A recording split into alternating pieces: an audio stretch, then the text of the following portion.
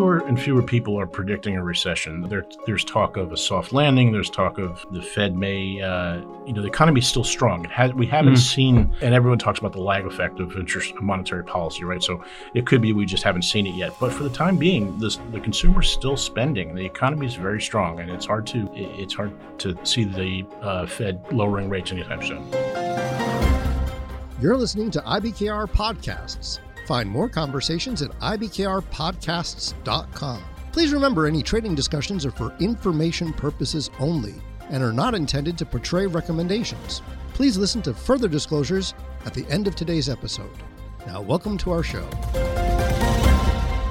Welcome to this podcast from Interactive Brokers. Joining me, Andrew Wilkinson, to discuss the disruption in the US Treasury market of late is Head of Electronic Fixed Income Trading here at Interactive Brokers, Joe Burke. Welcome, Joe. Thank you, Andrew. Good to be here. So, Joe, can you put into context the rough ride investors have faced during the past month and identify what's caused it? How have yields moved? Give us some sense of the magnitude of the problem here. Sure. I mean, if you look at the yield curve overall, and I tend to look at the 2-year versus the 10-year, the yields on the 2-year note in the last month or so have moved from 498 down to 464, back up to 498, which is a fairly large move for a short-term instrument. The 10-year, also a little more volatile in general, given the maturity, but 407 to 375, back to 434, which is up near a new high. That's the highest in what, Joe? It's 2007, I think. Wow, so about 16 years. Yeah. So, and if you look at like the 2-10 spread, it's inverted, as you know.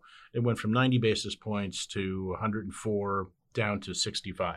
So, just big moves, and it's just a lot of volatility for many, many reasons. So, what's changed? Are we suddenly expecting more interest rate increases from the Fed? No, I don't think so. I think the Fed has stated they will be data dependent, and the market is predicting that there will be one more Fed hike, most likely next month.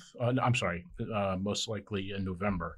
No hikes expected in September. But so you're not looking for an additional hike. You can't rule it out.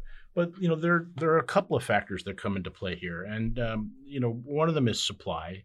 The Treasury really surprised the market when it announced that the size of the quarterly refunding was how big it was going to be and how much cash it needed to raise. Also, the economy continues to impress. It's very strong. The other thing is on July 31st, if I'm not mistaken, the Bank of Japan raised the cap on their bond yields from 50 basis points to 100 basis points. And the concern there is the reason that spooks the market is because Japanese investors are big buyers of U.S. Treasuries. If the Bank of Japan is sort of loosening that cap and allowing rates to rise, then Japanese investors will be incentivized to buy Japanese bonds and fewer treasuries, which would cause yields to rise. So you've not only got the issue of more supply in the United States to fund a yawning deficit, but now Japanese buyers are more interested in buying Japanese bonds. Correct. And I would add one other thing there, well, two other things really. There's a higher inflation premium being demanded by investors in general, given how much we've seen rates move in the last year and a half. And secondly, dealers are committing less risk capital to the market. So, if they're going to execute trades on behalf of clients, they're getting in and out of those positions first. There's nobody there sort of backstopping the market. They'll trade out of it as quickly as they can, and that increases the amount of volatility in the market. So we've had this recent phrase, higher for longer. I think they call it H4L. Is the market getting used to this now? I think so. I think that's it's going to be hard. The Fed may not go much further in terms of rate hikes. Maybe just one more, maybe two. Who knows?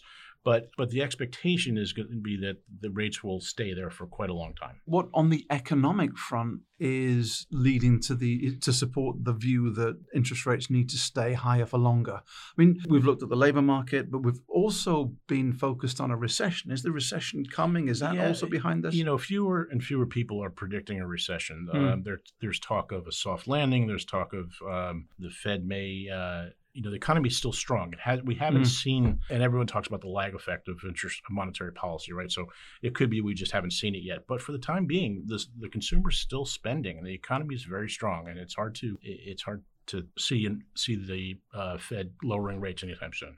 So the yield curve has gone up at the front end, but they're really expecting the same number of hikes, but it's just that the back end has really taken the pain here. Correct. So can you elaborate, Joe, on the impact across the different bond markets, maybe treasuries, corporates, or munis? Where have people been getting hurt? Well, in corporate bonds, well, certainly in treasuries, you didn't necessarily get hurt, but there was certainly a lot of volatility. So your point of entry and exit is very challenging to pick because you can easily get whipsawed in the marketplace. As far as corporate bonds, investment grade corporate bonds basically track stocks. So if stocks go lower, the credit spreads will widen out, and corporate bond prices will go lower. I don't really see much of a correlation with munis. That's kind of I think that's about it on that. So, Joe, is the treasury market leading the stock market lower in that sense? I think they're independent. I don't think that they're really that highly correlated. I just think the volatility in the treasury market is problematic. I don't see it necessarily leading the stock market, but the stock market does lead the corporate bond market. And again, economic strength kind of filters through here. That seems to be the winning trade, right? Right. So finally then, with yields at the highest in, what did we say, 16 years, does it feel like the bond market is currently a good place to be? Well, there's certainly a lot of interest in capturing some yield. And, treasuries, if you buy shorter duration treasuries, you're going to get your money back in some reasonable period of time, and you're going to capture some yield along the way. So there is definitely some appeal to the shorter end of the curve.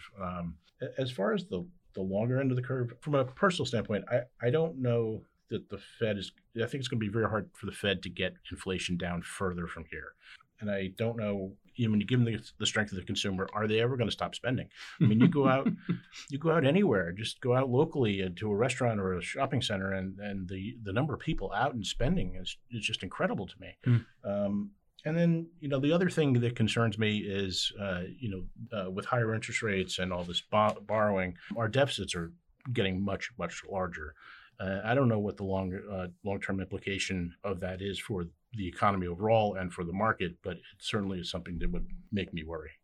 My thanks to Joe Burke. Thanks for popping in, Joe. Don't forget to check out more of our podcast channel and to leave us a review wherever you download your podcast from. Thank you very much, Joe. Thanks, Andy. Thanks for listening to IBKR Podcasts. As always, we have more episodes at ibkrpodcasts.com. And if you're interested in learning more about interactive brokers, visit ibkr.com.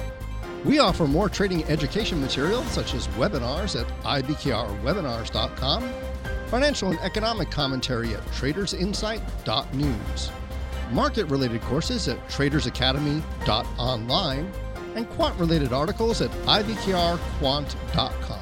The analysis in this material is provided for information only and is not and should not be construed as an offer to sell or the solicitation of an offer to buy any security. To the extent that this material discusses general market activity, industry or sector trends, or other broad-based economic or political conditions, it should not be construed as research or investment advice. To the extent that it includes references to specific securities, commodities, currencies, or other instruments, those references do not constitute a recommendation by IBKR to buy, sell, or hold such investments. The material does not and is not intended to take into account the particular financial conditions, investment objectives, or requirements of individual customers. Before acting on this material, you should consider whether it is suitable for your particular circumstances and, if necessary, seek professional advice.